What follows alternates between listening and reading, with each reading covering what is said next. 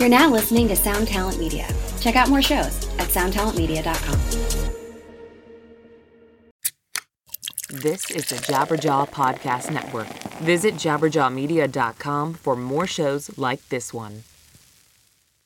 Step into the world of power, loyalty, and luck. I'm gonna make him an offer he can't refuse. With family, cannolis, and spins mean everything. Now, you wanna get mixed up in the family business. Introducing The Godfather at ChumbaCasino.com.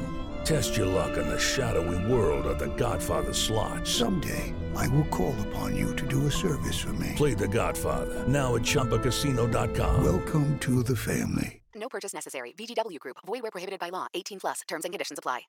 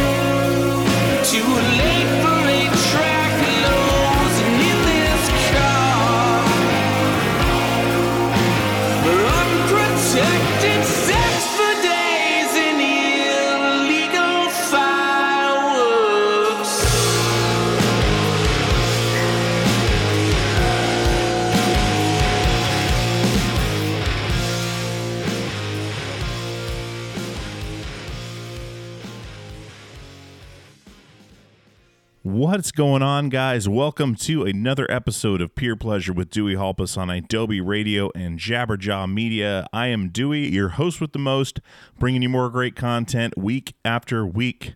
This week, we have a buddy of mine from all over the place. He's been in so many different bands and so many different facets of the music industry. I used to see him in magazines when I was a teenager, Guitar World magazine, and had all the crazy, posters and articles and everything. And so Mr. Blasko, Rob Blasko, is my guest today, and he is currently playing for Ozzy Osbourne. You've probably seen him if you're some of the 20-some thousand people every night that are watching him play. He's also played with Rob Zombie, Danzig, Prong, Cryptic Slaughter. I mean, the list goes on and on and on. An amazing bass player, an amazing dude. We were able to meet up finally in person in Mexico City when I was down there for the Ozzy show. Hell in Heaven Fest down there, and had breakfast, and it was just a great time getting to experience a festival like that with the backstage access. Seeing behind the curtain, if you will, is always a super interesting experience. So big thanks to Blasko for that, and big thanks to Blasko for coming on the show. I was in Philly when I recorded this. He was in LA. We were at Podcast Movement and just had a good time. So big thanks to Ray, if you're listening as well, for letting me use your hotel room to record the interview. We had to leave our Airbnb as I was supposed to be doing the interview, so we made some changes. Anyways, things like that happen all the time. Podcasting, we keep it punk rock. I've recorded interviews everywhere, literally everywhere, from a car to a van to a bathroom. Wherever we got to do it to get it done. It's part of the fun of it, and I'm glad you guys enjoy hearing these episodes week after week. Maybe there'll be some time where I go through and list out everywhere I recorded this podcast for you guys. But anyways, big thanks to Blasko. Blasko's also owns Mercenary Artist Management. He's a manager as well, manages Zach Wilde, Black Veil Brides, all that stuff. So very cool and very prolific guy. You'll hear on the episode his story if you're not familiar with who he is, which I'm shocked if you are not. Anyway, he's also a podcaster. So he's a Jabberjaw family member. He is the co-host of the Managemental podcast on Jabberjaw, and he just released A New Level. He released it binge style on Netflix, kind of, where you get all the episodes at once.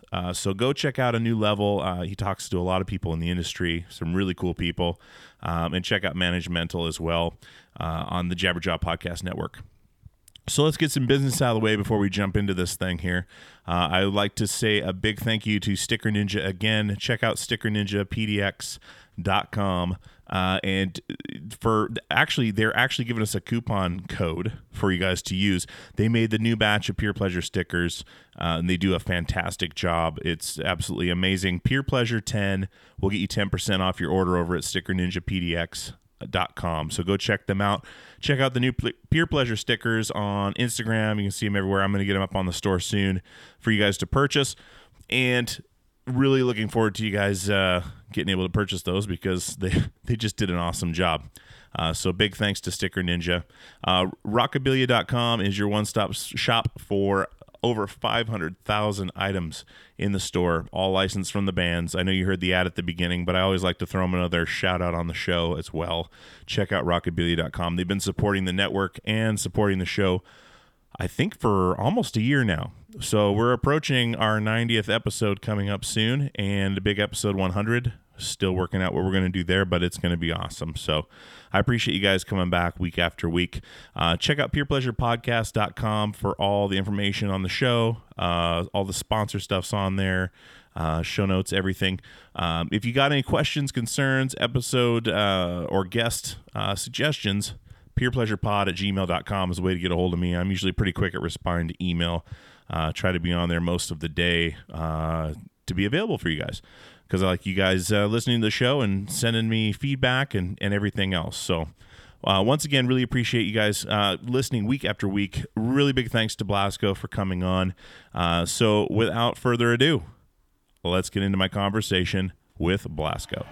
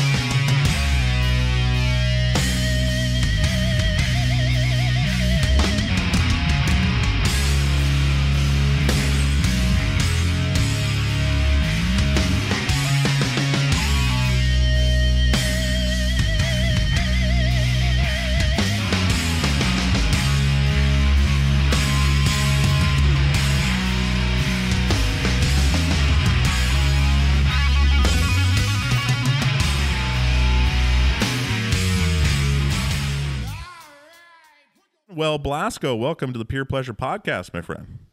Hey, thanks for having me, man. Appreciate it. Dude, I've been stoked for this one. I know we had to reschedule once, and I feel so bad, but I've been stoked for this one for a long time, and I'm glad you're home and comfortable and not running around the world like you're doing all the time. Yeah, no, I was starting to feel like Ian, dude. Like I was like, I'm making him chase me down, and just to make sure that it's a real thing. Yeah. Today, we were just talking before we started rolling, but we got kicked out of the Airbnb at 11 for checkout, and there was no option for later checkout, and we had scheduled this. I'm in Philly right now. Blasko's in California, so it's noon my time, which we had scheduled. So like, shit, I'm going to have to find a small spot in the hallway to tuck away and do this. I was like, I'm not going to cancel again. Like, I'm not going to do it. And yeah, so we got hooked up with a room with a friend from Megaphone, and here we are. But dude, so you've got a lot going on. There's a lot I want to talk to you about, but you got a lot going on right now. You've got you're off the road for a little while. You got a few dates with Zach Sabbath coming up, right? You've got the Ozzy stuff is done for right now. Yeah, we're on a pause for Ozzy. We go back out at the end of August. We do like our U.S. Run. Yeah, Zach Sabbath, we have 3 shows. We're playing Psycho Las Vegas on the 19th, but we wanted to do a couple of shows leading up to it, so we don't roll into Psycho like rusty, so want to shake the dust off on a couple of other shows. And then over the course of our very short but relatively successful career, we've done this thing where we do three shows and we call it a world tour. So this will be our third 3-show world tour. So we're very excited. We're very excited about that. People are still confused and don't get the joke. And I don't even know that I get the joke, but either way, it's a joke and that's the way it rolls. Sure. It seems like everything Zach does is with tongue in cheek humor. Yes. So, I mean, even just down to the whole concept of Zach Sabbath just became out of like a joke thing. And then we're like, I don't know, man, like, let's just do some gigs and see what happens. And we're like, oh, wow, people like dig this. So let's just keep doing it. So yeah, man, it's been good times. Dude, that rules. That rules. And so a little background. So you and I were introduced through Mike Mowry and Jabberjaw and everything. Like I was kind of, I was getting with Jabberjaw the same time you and Mike were starting Managemental, which is, so you have a podcast called Managemental. You have a podcast called The New Level, both on Jabberjaw, and we'll talk about those. But for people listening that may not know, for some reason, not know who you are, I don't know how that would happen, but it might. You know what I mean? So, and Blasko also plays bass, like we're talking about, for Ozzy Osbourne and Zach Sabbath, and also runs a management company called Mercenary Management. And you manage Zach Wild and you manage Blackville Brides, correct? Correct. Okay. Perfect. Well, you and I finally actually met randomly in Mexico City, like on a whim, flew down to hang out and watch the show with Heaven and Hellfest, and we got to meet at a nice breakfast at a nice hotel and chat, and that was awesome. And so now we're on the same network together and doing all these things.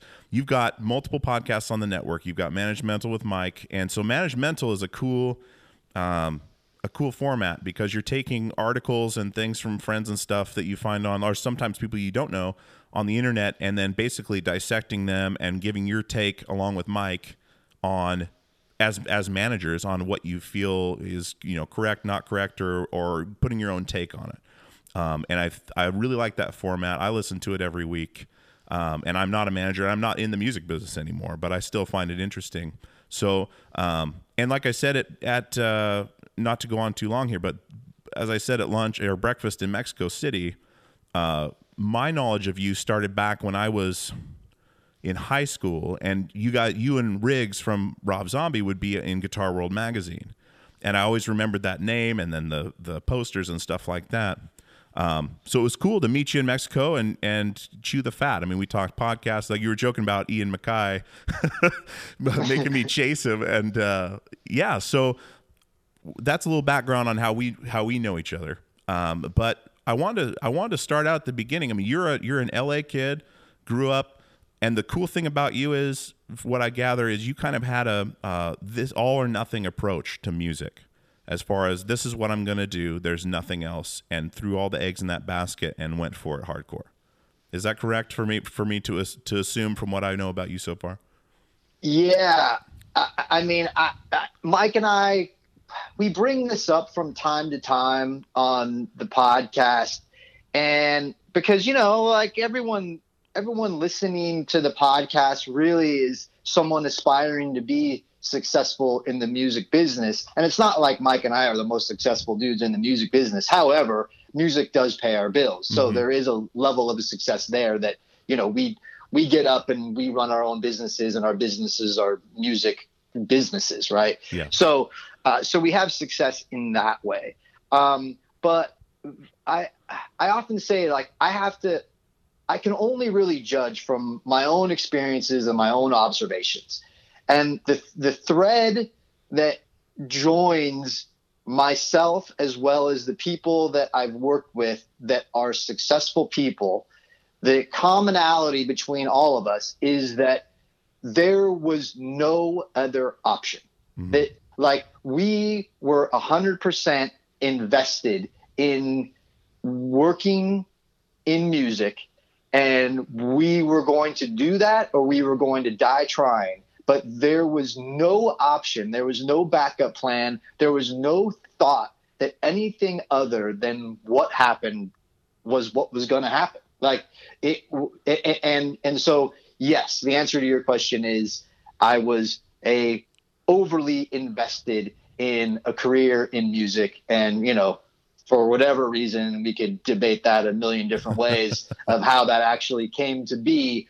But I believe that the easy answer is that because it happened because there was no other thought process that it wasn't going to happen. Okay. Does that make sense? Yes, absolutely. Because you started in high school with Cryptic Slaughter, right? Like you were still like finishing high school or right at the tail end? By the time I graduated high school, Cryptic Slaughter had put out 3 records.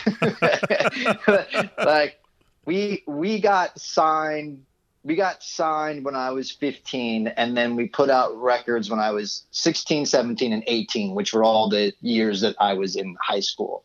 And we were all in high school with the exception of the guitar player. He was a little bit older than us.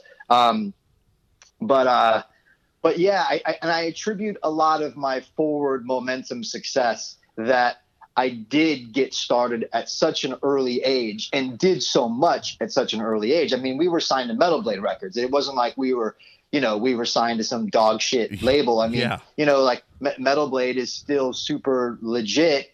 And, Brian Slagle, the owner of Metal Blade, has been, a longtime friend and colleague and, supporter of all things. And that's where my career started. So, if you think about that, it's like he's been a thread throughout my entire life, and someone that I could rely on to bounce ideas off of, or, to shop new bands to, or, and whatever. So I feel like, my success is that I was able to start to build a network very early on. Mm-hmm. And that I believe attributed a lot to my, my forward momentum success route.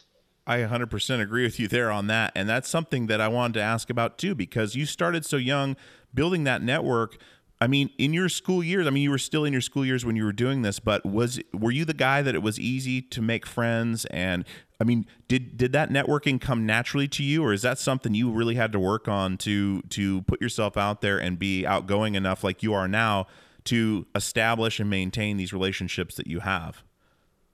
I mean, honestly, I didn't even know what networking was then. Mm-hmm. I mean, because I don't even know that like any of the stuff that you and I focus on or read blogs about or listen to podcasts about, or any of the education that we do for ourselves at this point, like none of that shit was even around. Like you kind of just went with the flow, and it's interesting to look back on that era, because we're talking mid 80s, right? Thrash metal, crossover, Bones Brigade, like we didn't know how good we had it, and because you don't know, like whenever you're in the middle of it, you don't know. I mean, it's like when you think about the culture of skateboarding and punk rock and fanzines and vinyl and cassette tape trading and just the vibrant underground culture at that time, that like it was just about discovery, and it was about, you know what I mean? Like everything was so new, like skateboarding was so new, punk rock, crossover, fanzines, like independent labels, like all that shit was so new. Mm-hmm. I mean, we're talking about like the Master of Puppets, Rain in Blood era. Yeah. Whenever those guys were paving the way, for the rest of us. And there was just so much happening, so many independent labels, so many bands, so many like cool shows, like touring at that level was so new, and discovering bands from abroad and everything, like so vibrant. And I'm not saying that we took it for granted. I mean, we didn't know, but in hindsight now that you look back on that and you just go like, that was the golden age, man. Yeah. I don't know if anyone realizes how good they had it back then. I mean, I think it's all hindsight. I mean, I think it was all, everyone was just living in the moment. I mean, you didn't have all this instantaneous gratification you had a clear mind still, because you didn't have you didn't turn on the news and see, what happened to this person's dog, or this person got kicked out of a waffle restaurant because of this. You didn't have all this content hitting you in the face. Everything you took in was something that was important and was happening to you or near you. Like it wasn't, you didn't have this cloud of things you do not care about to like push out all the special things. Like everything was right there or in the near vicinity of you. I think it ties a big part into that. I mean, I'm a few years younger, so like I was born in 82, so the 90s was my time, but still there wasn't the internet, there wasn't cell phones. It was still, somewhat contained to where you were really, if you discovered something, it hit you harder than now, like finding a band on Spotify and like, oh cool, let me check out 30 other ones. It was just right there, and you had a real special time back then with like the SST era shit going on, pioneers of DIY touring. I mean, and you guys touring in that same time, were you taking cues from those bands, like as far as like kind of their work ethic and their kind of forging the way, like the Black Flags and just kind of cutting their way through? Not really. And once again, to be clear, like, I don't want to make it sound like I'm the old guy that was like, oh man, back in the day, like, you know what I mean? Like I'm not like, you know what I mean? Yeah. I roll with it. I'm just saying, like, my only observation of mentioning that is that whenever you're in the middle of it, you don't realize what exactly you're in the middle of. Yeah. And now in hindsight, I can look back on it and go, man, what a great experience that I was able to grow up when I grew up, and how much that was indicative of how important it was to my life and how it carved the path for the rest of my life. Sure. Right. Sure. Like the other guys didn't go that way. Mm-hmm. Like whenever Cryptic Slaughter more or less disbanded as the four of us in 1988, we all went our separate ways, but I was the only one stupid enough to pursue like a career in music. And when I say stupid, it's so unlikely, right? The other guys went to more traditional, college, jobs, wives, you know what I mean? Families or whatever. Nothing wrong with that, obviously. But I wanted nothing to do with college, family, like raising a family, like getting a job. Like I wanted nothing to do with any of that shit. Yeah. Like rock and roll was my only goal in life.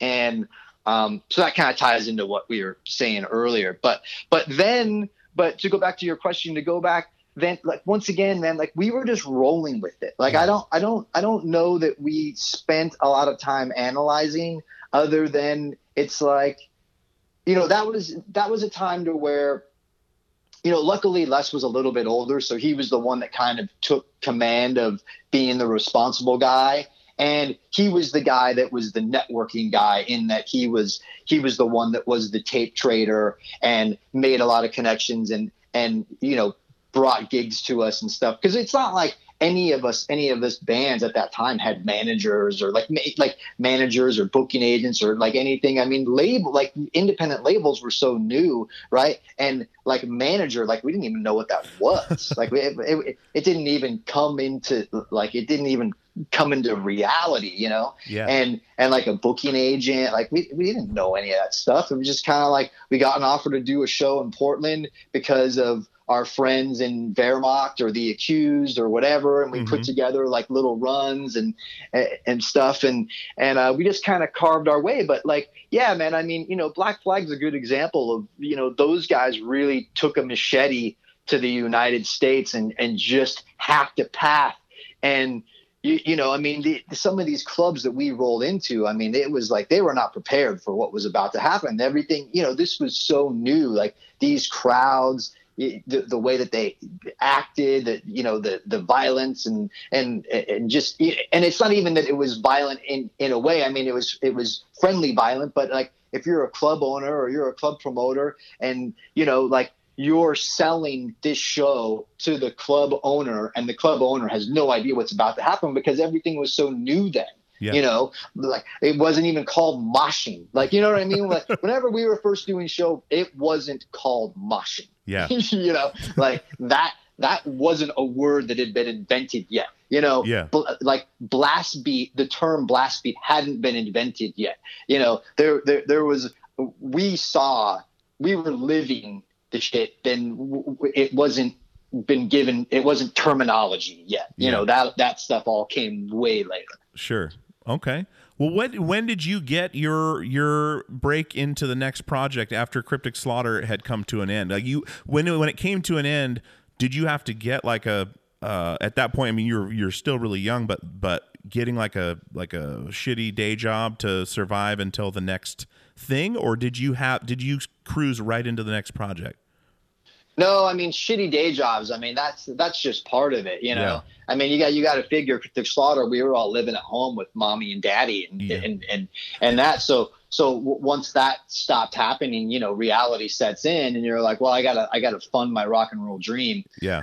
So shitty day jobs were a part of it, but I always try to keep them fun. Like I worked at cool retail stores that sold punk rock clothes, and you know what I mean. Like I even though I had shitty retail jobs, it was like they were still rock and roll jobs. Sure. Sure.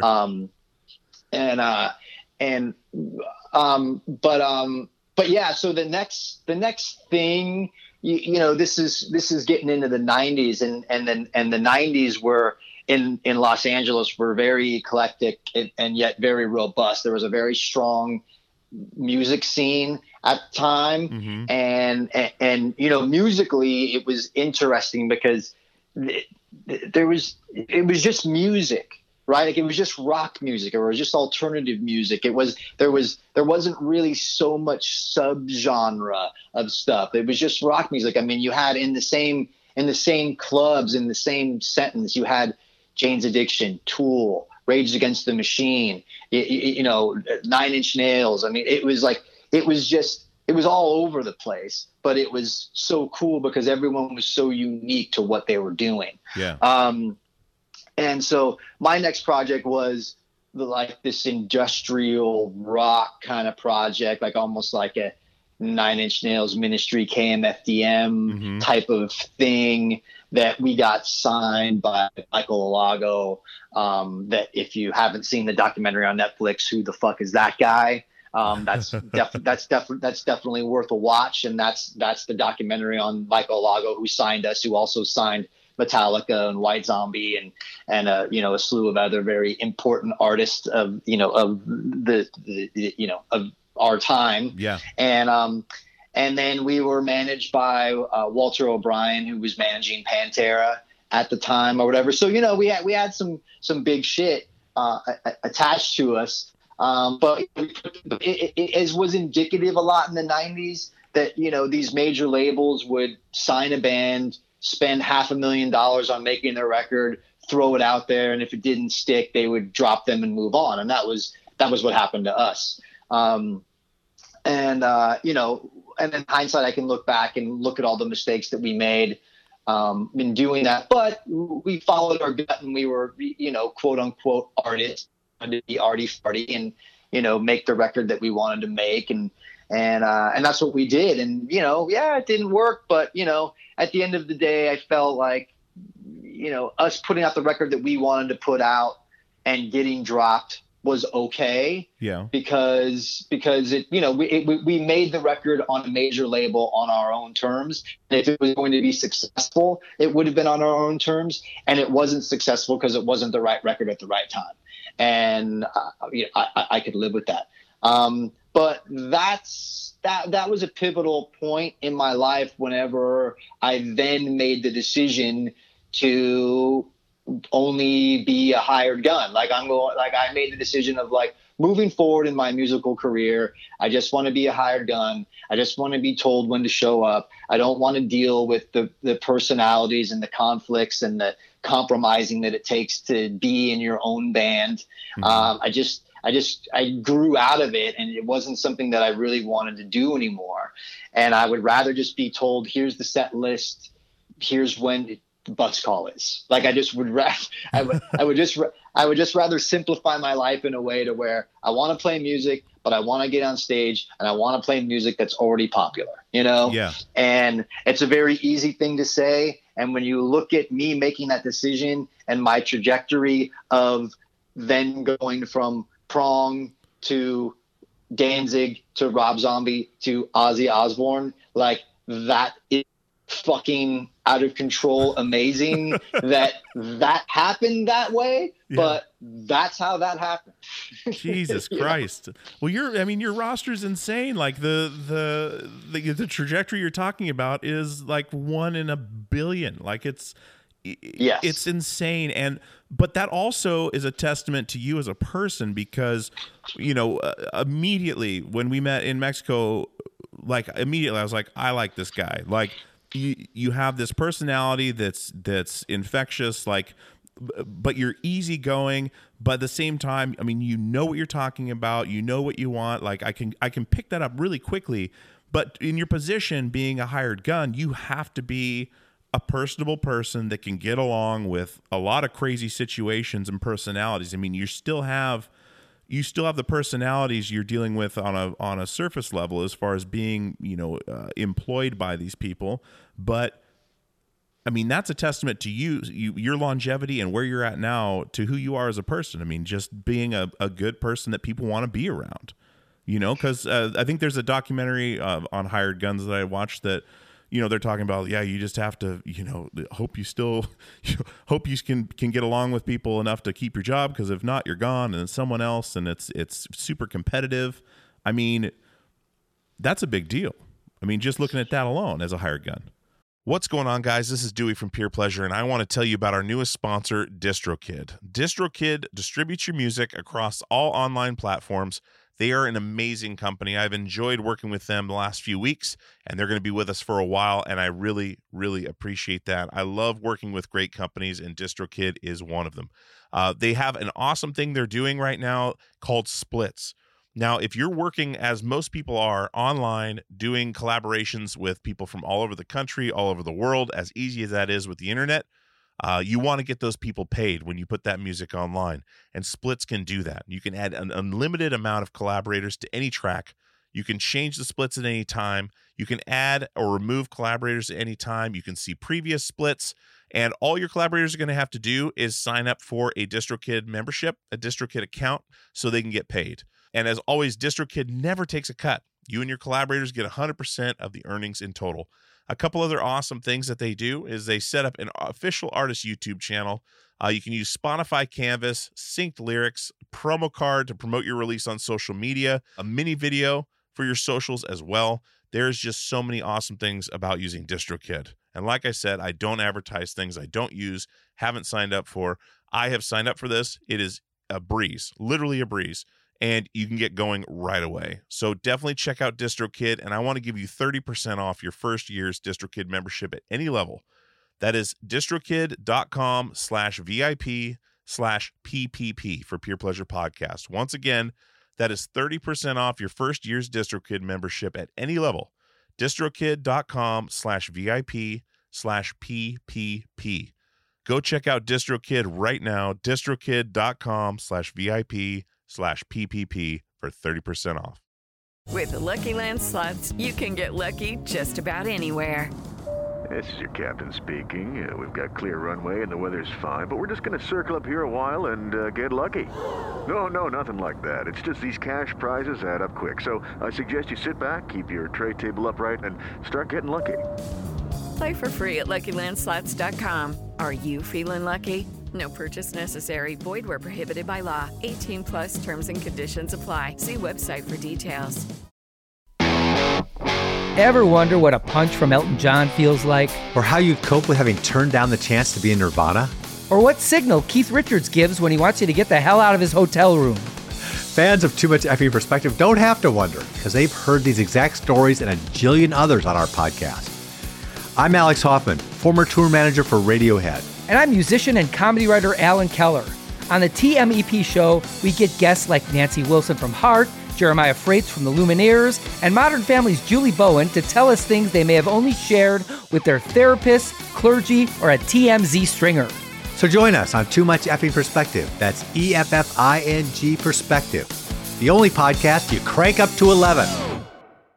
Hey guys, this is Dewey from Peer Pleasure, and I wanted to tell you about Premium Pleasure, our premium subscription service that's available now. peerpleasure.supportingcast.fm is the website.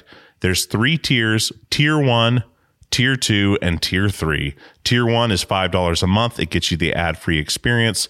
Tier 2 gets you access to the Peer Pleasure Passcast. It gets you access to the videos of the interviews. It gets you merch discounts. Tier 3 is $20 a month. That gets you all of that. It gets you the Passcast, gets you the video footage, discounts on merchandise, and monthly Zoom calls with myself and other guests. We're going to have all kinds of stuff in there for you. There's all kinds of stuff in there for you now. There is, I believe, 30 to 40 videos of these interviews. There is multiple episodes of the Passcast. The Passcast is a podcast that I started separately that is me and another podcaster or me and a guest discussing a deep dive into their favorite episode of Peer Pleasure. So there's a bunch of those on there. So-and-so and I would talk about the Chino Moreno episode. So-and-so and I would talk about the Yvette Young episodes. And we would do a deep dive and tell where they came from, how we got the guest, stories of that weren't discussed on the podcast or maybe weren't in there. It's just another glimpse behind the curtain. So that's the big deal with this premium service, is giving you a glimpse behind the curtain of how the podcast is made, gives you access to things I'm doing and things that we're doing with the show, gives you, ad-free stuff. It gives you just all kinds of things that we could throw in there to help make it a valuable part of your month. Because I put everything out there on this show. I put everything I have into this show. So being able to give you guys that little bit of extra is a big deal to me, and having your support is a big deal to me, because if we don't support our artists and creatives, we're not going to have any left. So I appreciate it. peerpleasure.supportingcast.fm is the website. Go sign up today and get some of this premium pleasure. I mean, potentially the difference is that I made a conscious decision to do that, as opposed to falling into it. And you really need to check your ego at the door. Yeah. Because it's like, as a hired gun, I've seen so many hired guns lose perspective of the situation. And you got to understand that, like, you're showing up for a job. You got to look the part. You got to play the part. You have to make sure that the dude's name that's on the ticket is having a good time, and that his audience thinks that it's the best show they've ever seen. Like, that's your job. Yeah. And you have to take that job seriously. But what I was saying is that you have to check your ego at the door. You have to understand that your name isn't on the ticket. You have to understand that these people are not there to see you. And unfortunately, I've seen a lot of people lose perspective, and they really think that these people are there to see them. And you see some real music tragedies from people like that or whatever. But yeah, I mean, look, once again, I think I attributed a lot to that. I made a conscious decision to do what I did. And I knew what I was getting myself into, because I knew that's what I wanted to do. And maybe the difference is people that just kind of fall into it, and they sort of, lose perspective, and they don't understand, like, what it takes to be able to do what I do. Sure. And you get, I mean, going from the, kind of starry-eyed, younger days of, I'm sure seeing like Ozzy and stuff back then, like there's just this magic to what's going on. It's like that Detroit Rock City movie where the guys just want to go to the show and see what's going on and blah, blah, blah, and they'll fight the parents to go. But now you get to see how the sausage is made, kind of, or you see behind the curtain and something of a production that size and what goes into it and all the little things that kind of, I mean, when for you did you kind of see that change, as far as where it's no longer, it's kind of, I guess it became a job right away, but you know what I mean? Where people go and see an Ozzy show, it's this spectacle and it's magical and it's just larger than life, but you see everything behind that curtain. I mean, did that change anything in you as a musician or as a person in general, having that veil kind of pulled away to where, yep, it's another night, like, you know what I mean? Does that make sense? Where it's less of for you get to go on stage and play these shows and you're looking at the audience, but the audience is seeing this massive production, but you know how it all works. there's no tricks. Like, does that make sense what I'm saying? Well, I mean, I've always been behind the scenes, so I know the difference, I guess. But like, there's no, yeah. Like, I'm still like, look, it's a job, but it's not a job because I enjoy every second of it. Yeah. And I'm not so desensitized by it that like I'm a robot, It's like, man, like every night that I get on stage and I still can't believe that I'm playing War Pigs, or that I'm playing Crazy Train. Like, you have to understand that I was listening to Blizzard of Oz before the thought process of even owning an instrument was, you know what I mean? Yeah. Like I was always a huge music fan, but like whenever I made my parents buy me my first Kiss record, I didn't understand that Kiss played instruments. Like, I just thought that they were superheroes, Yeah. Like it's like, it didn't compute. So here we are, so many years later, I can't put it into words. Like, it's hard to, it's impossible to explain.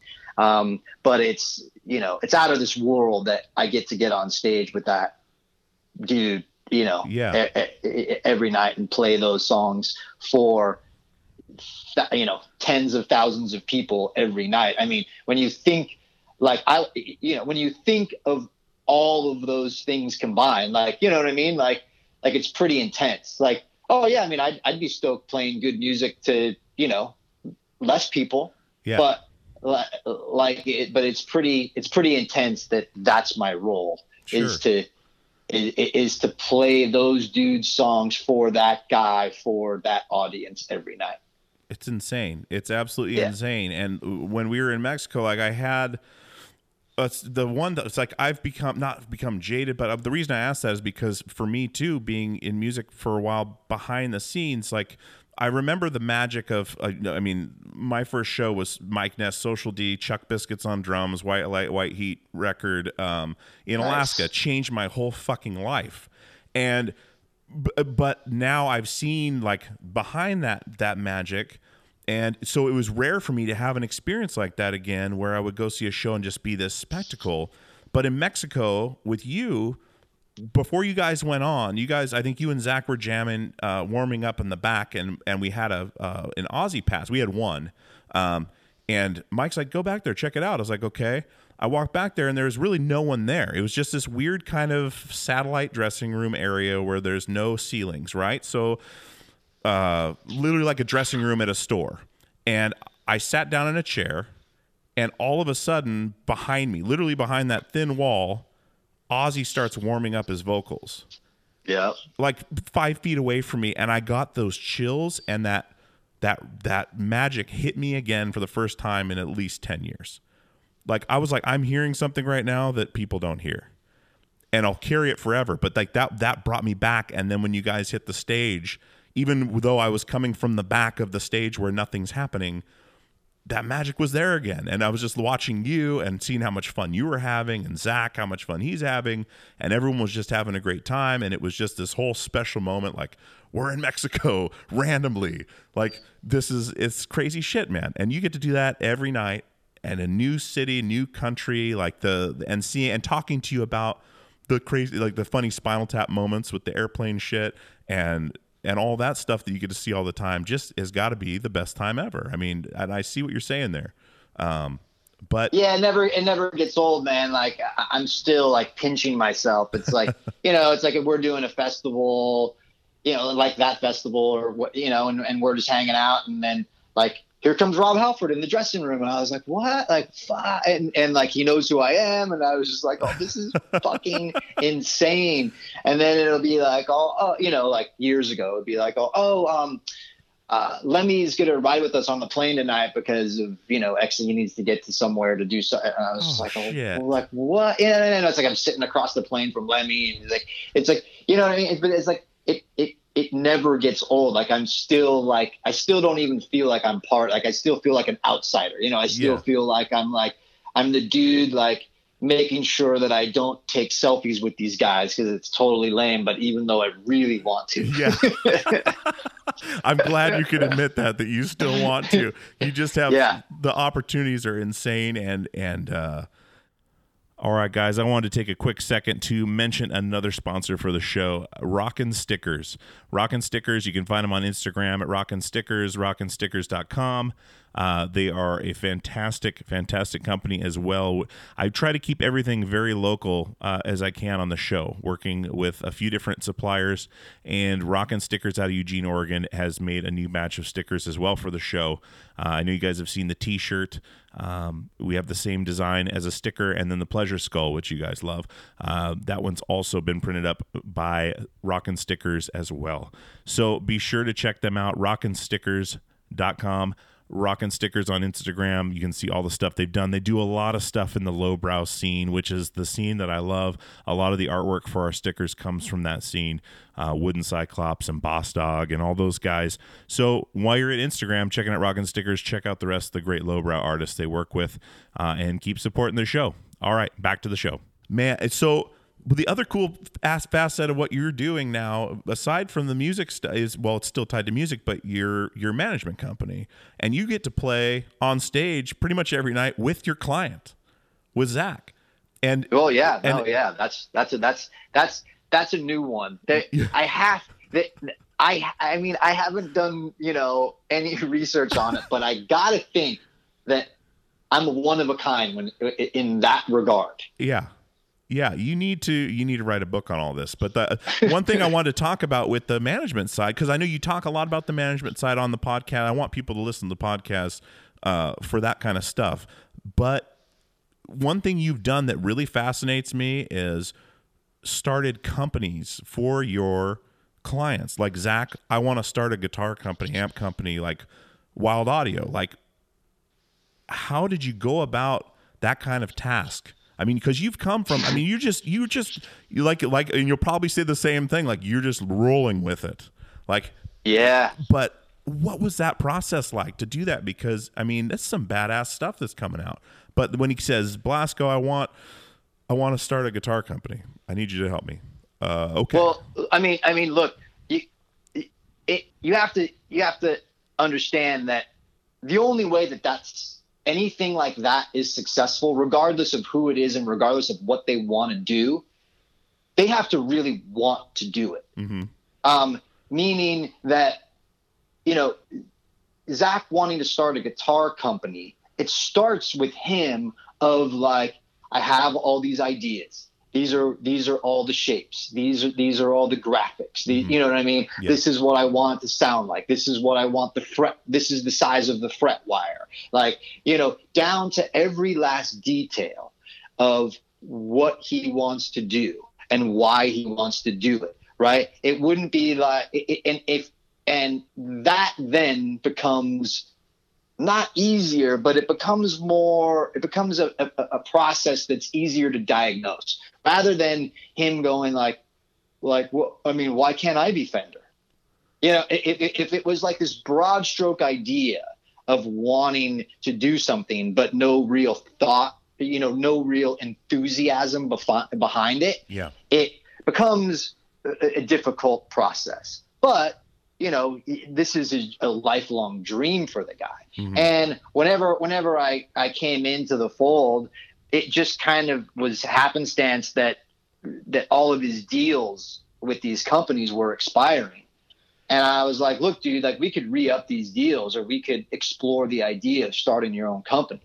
And he's like, well, yeah, that's a dream. Like I would much rather do that. And I go, okay, well, he's like, how do we do that? I go, I have no fucking idea, man. But I'm because there's no one else that I can borrow it from. It's not like Eddie Van Halen, like his company is very transparently just a license deal with Fender. Yeah.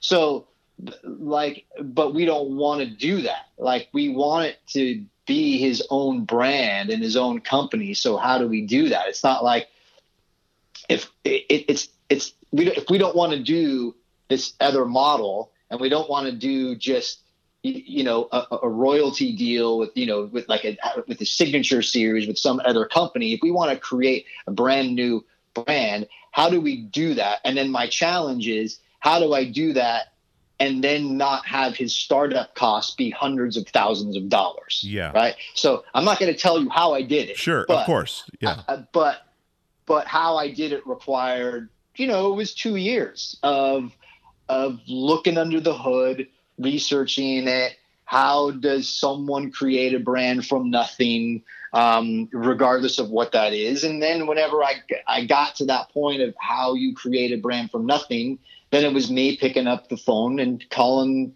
guitar companies and being like, hey, do you want to get in the Zakk Wylde business? And and remarkably, some people were like, no, I don't. And I respect that.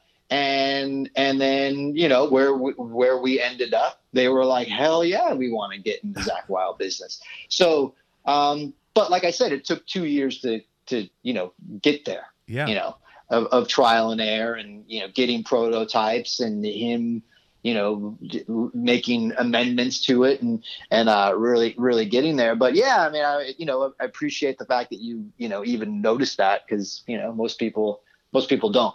Dude, I notice so many. I mean, you're an inspiration as far as your work ethic and just your ability to roll with it, as you said. Like, I mean, the amount of time and work that you put in for your clients, and at the same time, the time and work you put in being who you need to be on stage.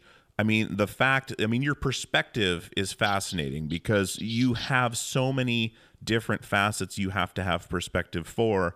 But your take on things and your attitude, I mean, ever since, because I didn't know, I mean, I knew of you and the music you did growing up, but it was the podcast stuff when Mike was first sending me those early demos of Managemental that I really started to kind of be able to kind of figure out who you were. And that was a fascinating thing, because like, this guy has done everything. Like, and then now, like, in the podcast realm, I mean, you're super into podcasts, and you built a podcast from the ground up that's now doing good, really, really good things. But then you started another one that I want to talk about now, because A New Level you released it binge style, like binge Netflix style, the whole season all at once.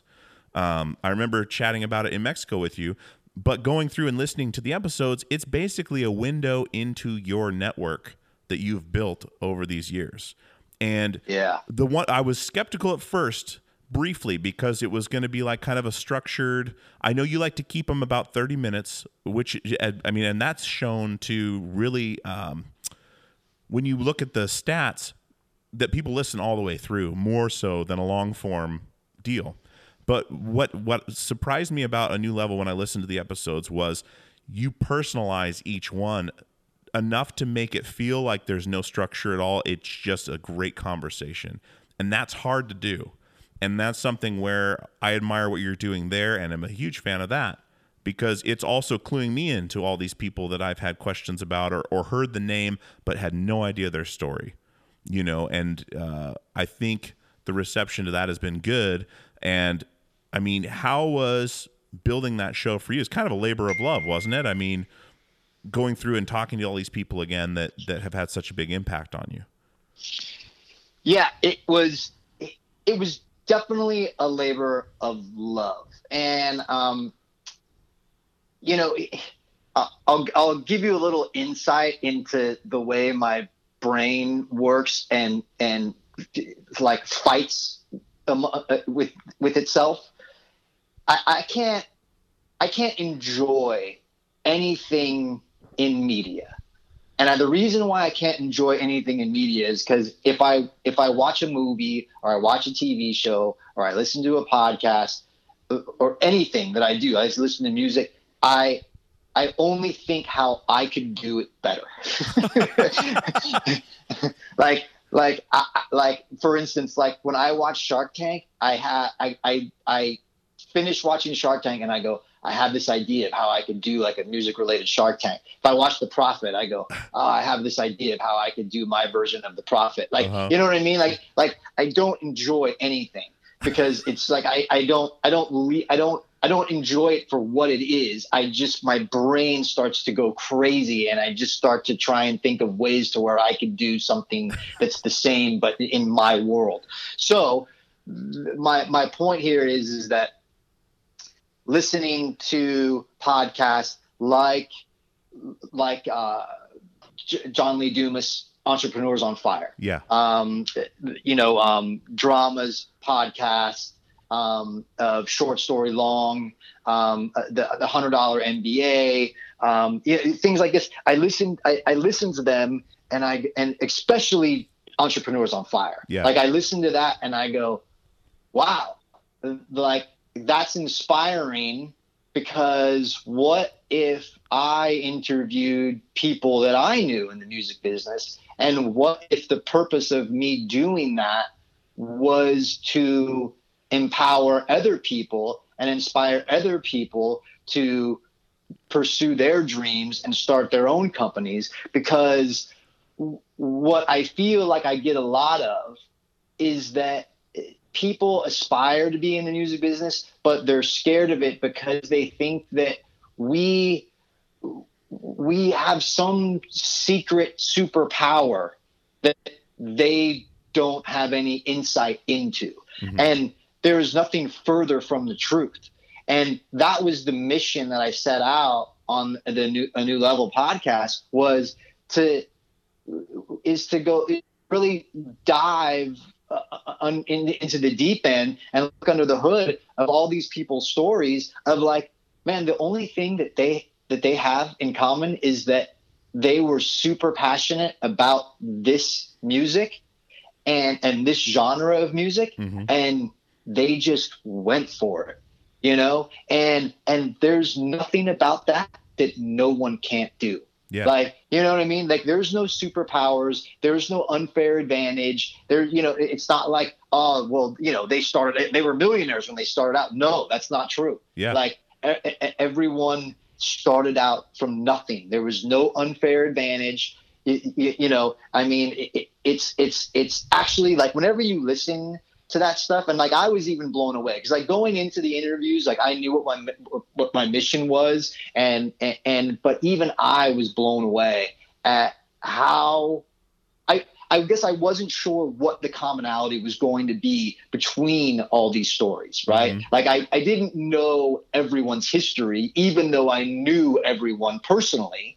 Is that I didn't, like we're hanging out and we're like, we're like, I'm friends with them and we built our friendships over careers, but I've never really dug deep into how they started. Yeah. Like, so I thought it was fascinating that my mission statement was envisioned and was realized, but even on a deeper level than I could have imagined, before I even started talking to these people, if that makes sense. Yeah, it absolutely does. And you're providing a window into the behind the scenes too. I mean, seeing that realness and putting these people in a real light and kind of making them, not making them vulnerable, but putting them in, making them real, like making them real. Yeah. It's fascinating. And that's hard to do, man. And but it's also a really interesting idea, because even for someone like me who has kind of, I mean, I've dabbled in this, dabbled in that. I've seen a lot of things, but I've never been on the level that a lot of people are in music on either end of the spectrum. But just things like through podcasting, the things we've been able to do, you and I meeting each other through the podcast, like I was sitting on my couch. I got a text from Mike. Hey, I'm going to go do this thing. 2 days later, I'm in Mexico City meeting you. Then that night, I'm popping up real quick on the stage with Ozzy Osbourne, like through a podcast, a fucking podcast that I started randomly, got hooked up with Mike, and from that point on, we talk every day, like things like that. But then all these people that in the same realm that you're doing now, that I was looking to, that Mike's introduced me to, or people have introduced me to, are real people, have real stories, And the real interesting story, like the Tim Borer episode was fantastic. Like and I've worked with him when I was trying to talk to Danzig. I shoot for the stars.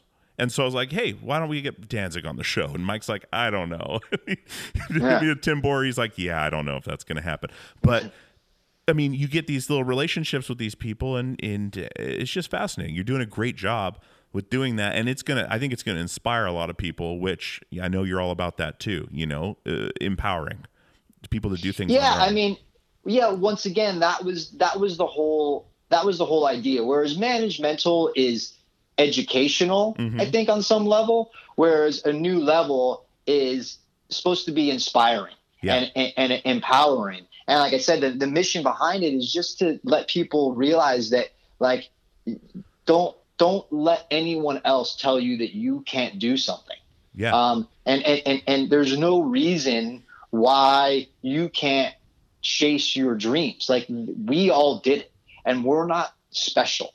We do not have an unfair advantage. There's nothing about what any of us have done that is something that anyone can't do. Yeah. Like, and that was the whole idea behind it. And yeah, like I very much by design wanted them 30 minutes and I wanted them structured, because I want someone that gets in the rhythm of listening to it to know whenever they see there's a guest coming on, they're like, oh man, I can't wait for him to ask him this question. Yeah. Right. Yeah. And I was very much inspired by Entrepreneurs on Fire, because whenever, I mean, yes, the show is successful, but it's successful for a reason, in that it is short form, and that it is formatted. And I very much wanted to replicate that, because I thought that, because I get something out of listening to his show. So in theory, why wouldn't someone else get something out of that style, but just in my way with my people and my friends, right? So that was, and it's also just a basis to build upon. Like you said, it's like they all become personalized, because I know these people and their stories are, even though it's like we all work in the same business and it's similar on some level, we're all different in our own ways. So the stories go other places and develop into other, side stories, of course. Yeah. And so, but I appreciate you, acknowledging that. Yeah, dude, absolutely. And it's something I've enjoyed listening to, and I did binge them. I got access to them early, of course, but I didn't finish them all. So I went back through and started at the beginning when you released them, and on my commutes to work, would listen to A New Level and just listen to all the way through, and I'm learning something every time, and I'm stoked for the next season to come around. And I mean, I really appreciate you coming on, man. And I know, I mean, this has been a long time coming, and I love chatting with you and getting your insight on things and kind of seeing how you tick and what gets you going, and I love how transparent you are with everything, and I mean, you just got the great attitude and the work ethic. It's inspiring, and I know my listenership will dig it as well, and I hope they all go and listen to A New Level and Managemental and catch you on tour. And man, I just really appreciate it, Blasko. Yeah, man. Thanks for having me. Appreciate it. Absolutely. And all right, guys, I hope you enjoyed my conversation with Blasko. That was a fun one to do. He and I have been, touching base back and forth, and finally got to meet each other and have been able to throw some ideas back and forth. And it's cool getting to know people through this podcast. I've met a lot of people through this show that I wouldn't have otherwise met, and he's one of them, and what a good friend and a good dude. So really appreciate having him on. I hope you guys got something out of the episode, and are going to go check out Managemental Podcast on Jabberjaw and A New Level. You can listen to all of A New Level episodes, season 1 right now, binge style. So if you got some time and you want to learn something about the music business and just hear some good conversations, go check it out. It's called A New Level on Jabberjaw Media. So once again, guys, thank you so much for listening to the show. Like I said, the stickers are going to be up in the store shortly. Big thanks to Sticker Ninja and to Rockin' Stickers as well for their support of the show, printing all this stuff up for us. And yeah, we look forward to another episode next week. It's going to be awesome. We've got a few episodes ahead, and there's some great stuff coming out, and some more interviews I'm doing this month. So stay tuned for those. Keep downloading the show, subscribing, telling friends Word of mouth is the biggest way to spread this thing. So thank you guys again. And as always, we'll see you on the radio.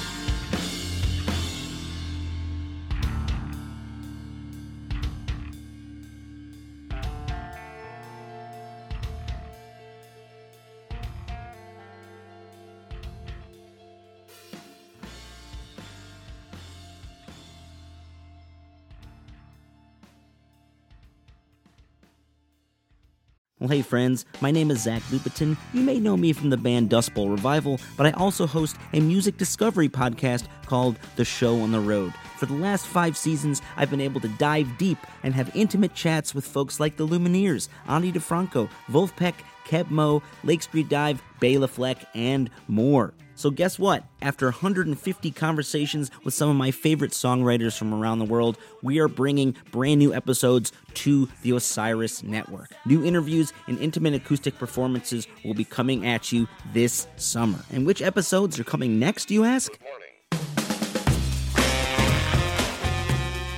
I am Zach Goody, the lead singer for the band Smash Mouth. Our band is called Milky Chance. We are based in Berlin. My name is David Shaw. I sing and write songs with my band, The Revivalists. Trust me, these conversations go some wild places. So subscribe to The Show on the Road on Osiris, and we'll see you soon.